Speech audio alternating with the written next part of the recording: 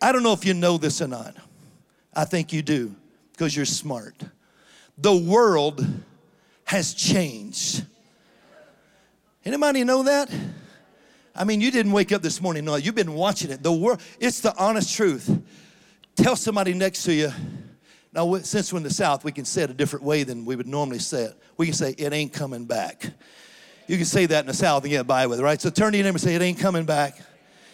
It just ain't coming back. It's not coming back. This world that you long for, the music, it's just not coming back. You can live in it. You can visit your history. You can whatever you want. The world that we knew is not coming back. We have been thrust into digital Babylon. And we are living, whether we realize it or not, we are living in digital Babylon. And we have idols, whether we want to talk about it or not, but our new idols are things like phone addictions and social media addictions. And you can criticize me as you scroll, but you know I'm telling you the truth. Because we have become addicted to media. And here's the whole problem with social media addiction. The real addiction is not the social media. The real addiction is that you're becoming addicted to other people's opinions. That's the real addiction, that you're allowing what they say to ruin your day, and you're getting depressed if somebody unfollows you or stops liking you, or somebody else made the same post as you and got more likes than you, because now we suddenly judge the quality of ourselves by what these strangers think. And I want to tell you, you need to be more concerned about what God thinks and what anonymous Agnes sitting on her house in her house shoes, in her sweatpants, thinks about you, commenting on everything you write and giving you thumbs up or thumbs down. Anonymous Agnes, you know what? I don't need your vote. I don't need your like. I don't need your comment. Somebody needs to be chasing the ark. Somebody needs to be going after what God is saying. We have been thrust into a digital Babylon, and it's disturbing, but this is what I know. We serve a God with a fresh oil and a fresh assignment. He is going to give us a new anointing with a new harvest, and we're going to reach this new world the same way we reached the old world. You can sit back and look for the devil all you want, but I'm telling you, the Lion of the tribe of Judah is on the prowl. He's about to roar. You can chase devils if you want, but I'm telling you, wherever you go, there's an entourage of angels going with you. The Holy Spirit is inside of you, and if you'll just release what is inside of you, you will see what God is doing and not live in a corner of fear of all the things the devil is doing. Let me tell you, if God is for you, who can be against you? You need to believe that. You need to believe that no weapon formed against you can prosper. Every tongue that rises against you, you will condemn.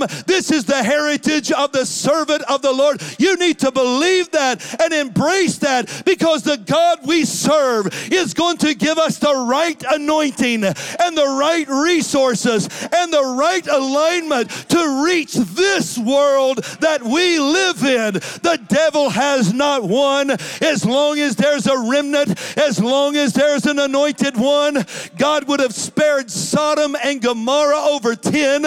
I'm telling you, he's going to spare this country over the thousands of believers that are on their knees praying and fasting and declaring, yes, you believe what you want to believe. You believe whatever newscast you want to believe. I choose to believe the report of the Lord, and I'm telling you, revival is coming. Revival is coming. I'm an ambassador of hope. Revival is coming. Yes, I see what's going on, but revival is coming. I see who's leading, but revival is coming. I see who's failing, but revival is coming. Don't lose hope on the anointing. This is a new season, but it has a reason, and we're going to reach a young harvest in a way we've never reached them before. Well, Let me get to my final scripture. Psalm 133. Behold. Anytime God starts a verse that way, you need to pay attention. Behold, I didn't know this was going to be a towel night, but it turns out that it is. Behold, how good and pleasant it is for brethren, and for the rest of you and sisterin, to dwell together in unity, because it means all of us, right? Behold, how good and pleasant it is for brothers and sisters to dwell together in unity. It is like the precious oil upon the head, running down on the beard of Aaron, running down on the edge of his garments. Now, God is not wasting words here. God wants us to figure out exactly what he's trying to tell us. You need to understand that this anointing starts, and this is what I want you to see here. There's a lot of ways to preach this, but this is the way I want to talk about it tonight. The anointing starts at the highest point and goes to the lowest point. So if you can't believe you're anointed in your lowest point, then don't act like you're anointed in your highest point, because I'm telling you, it's going to be there for you. Whatever you go through, the anointing is going to carry you through. It goes from the highest point to the lowest point. It starts at the head and goes to the hem. Now here's what you need to understand. The highest concentration of oil is not on the head. It's all run off. It all started there, but the highest concentration of the oil is in the lowest part of the garment. Now understand where I'm going. The highest concentration of the oil has gathered in the lowest part. That means what started here is assigned here.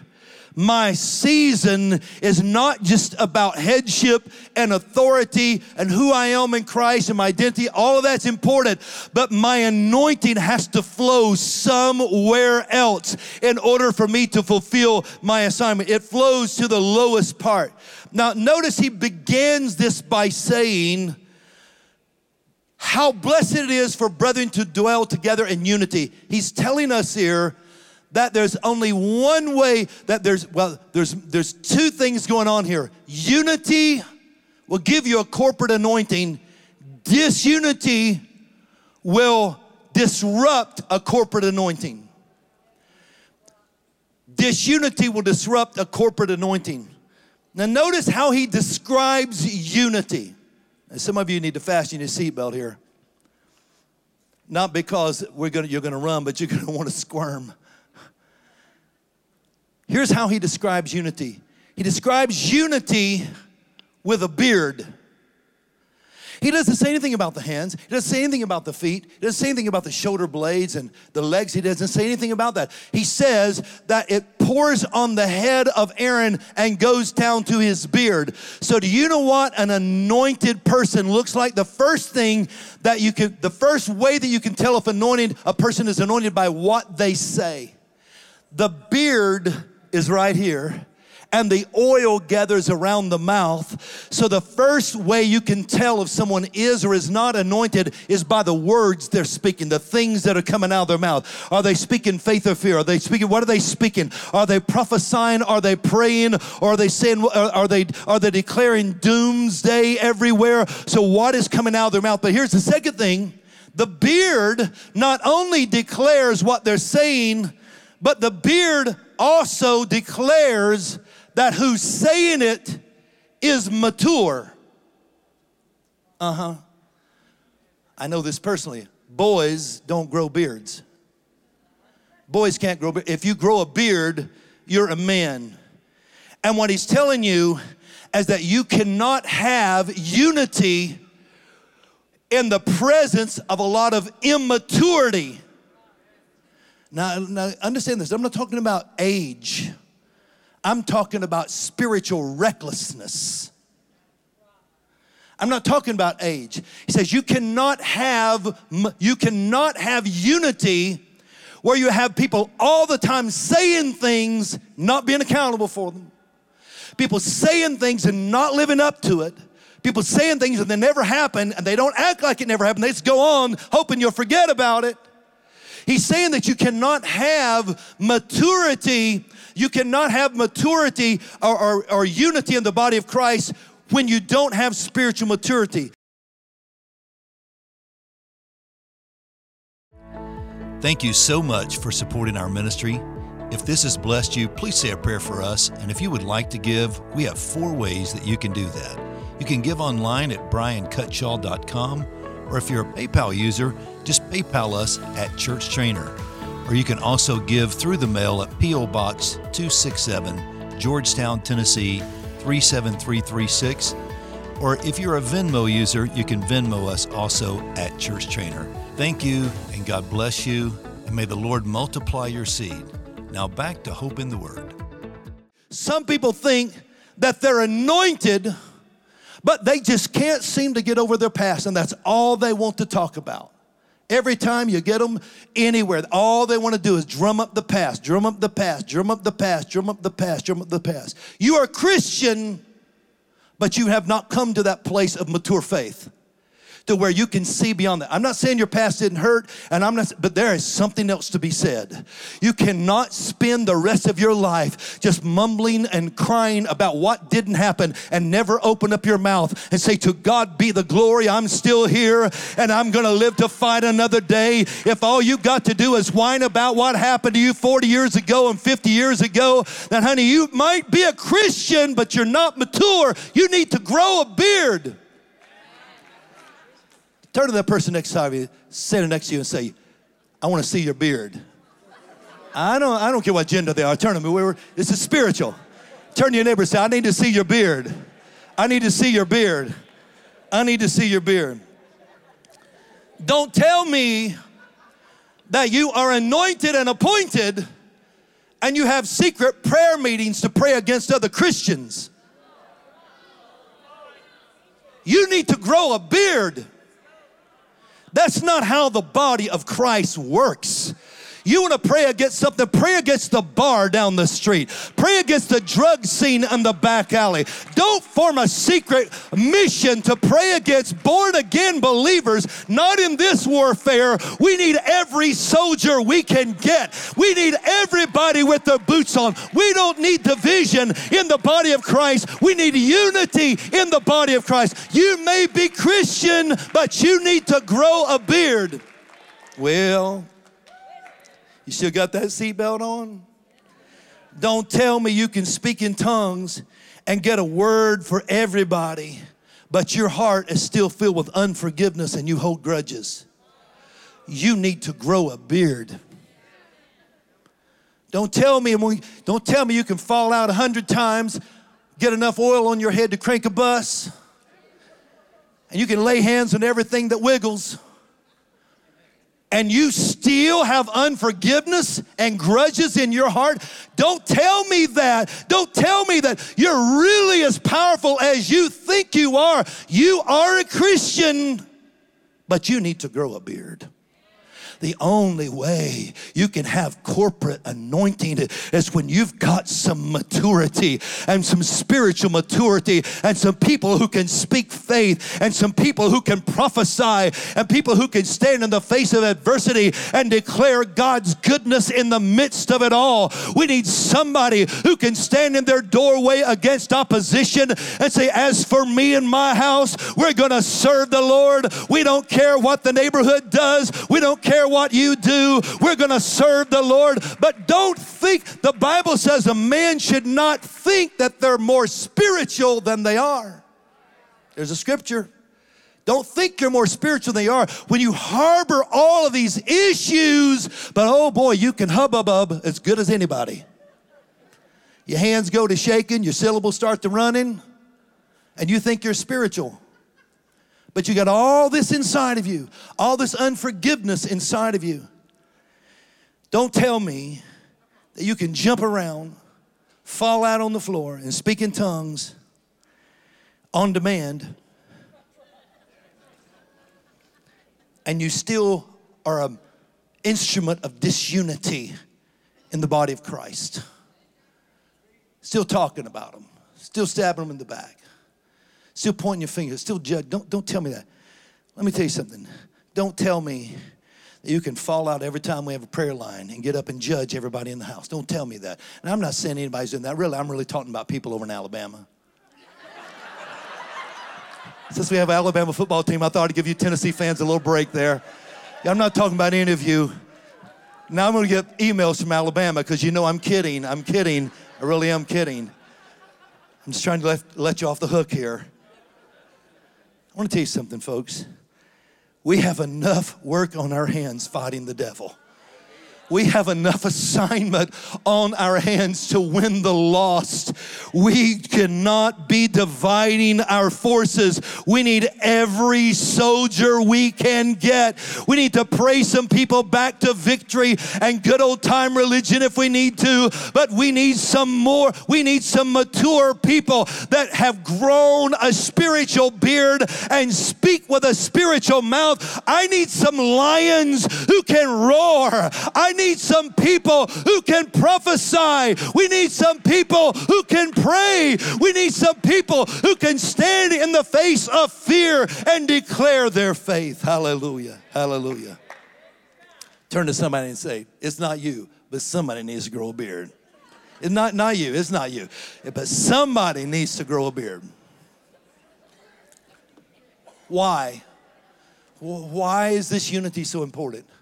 Why is this corporate anointing so important? Why? Because there's an assignment on it. Remember how I told you that the oil flows down, down, down, and gathers at the bottom.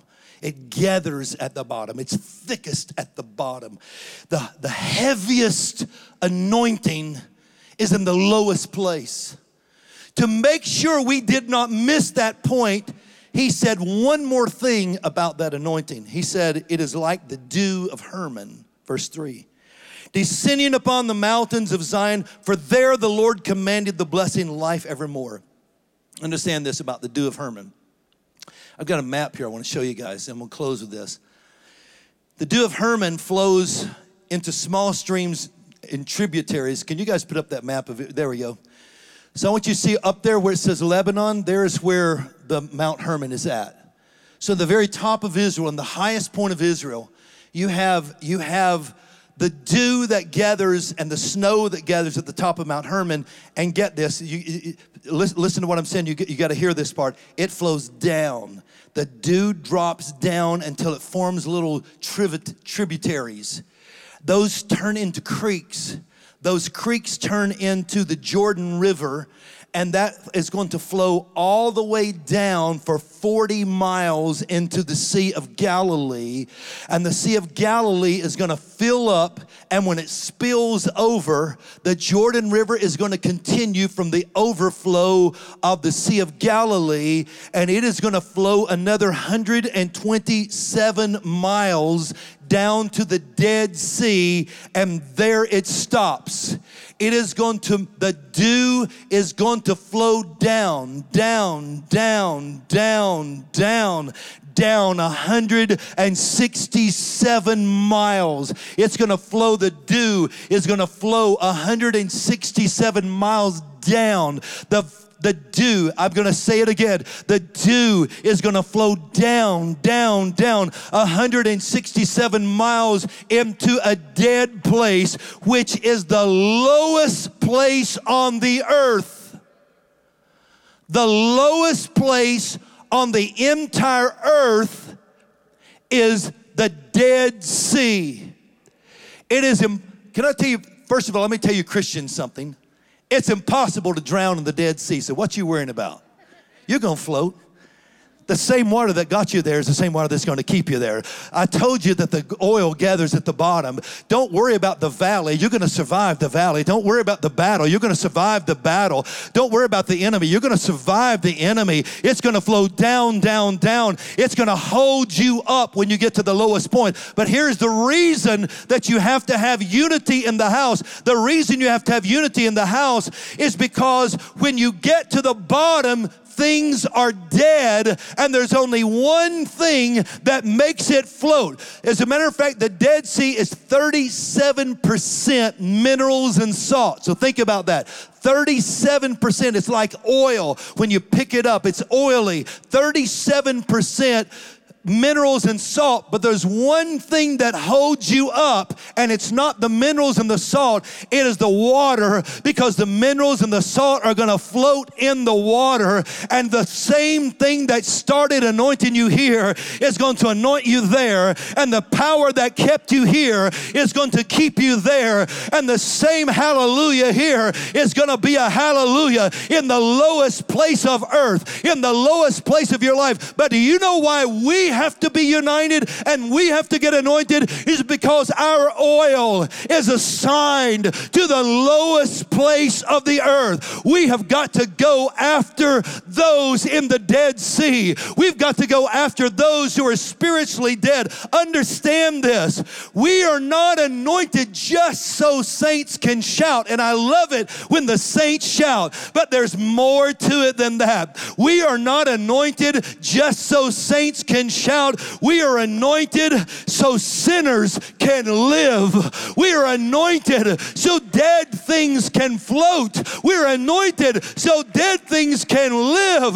The reason we need mature Christians, the reason we need sanctified Christians, the reason we need anointed Christians is because we have an assignment when we walk out of these doors to reach someone in the lowest place, that person who's called the suicide hotline, that we can help, that person who's down and out, that we can help, that person who's got their last doctor's statement and feels like there's no hope. But when a born again, spirit filled, when a child of God walks into the room, we bring angels into the room. We bring the Holy Spirit into the room. We bring power into the room. We bring life into the room. We need to be anointed, not because we get it here. We need to be anointed because we are assigned to the people in the lowest places of the earth. This program is brought to you by the partners of Brian Cutshaw and Church Trainer Ministries. Please help us pray that the Lord will continue to send us more partners so we can expand His kingdom around the world.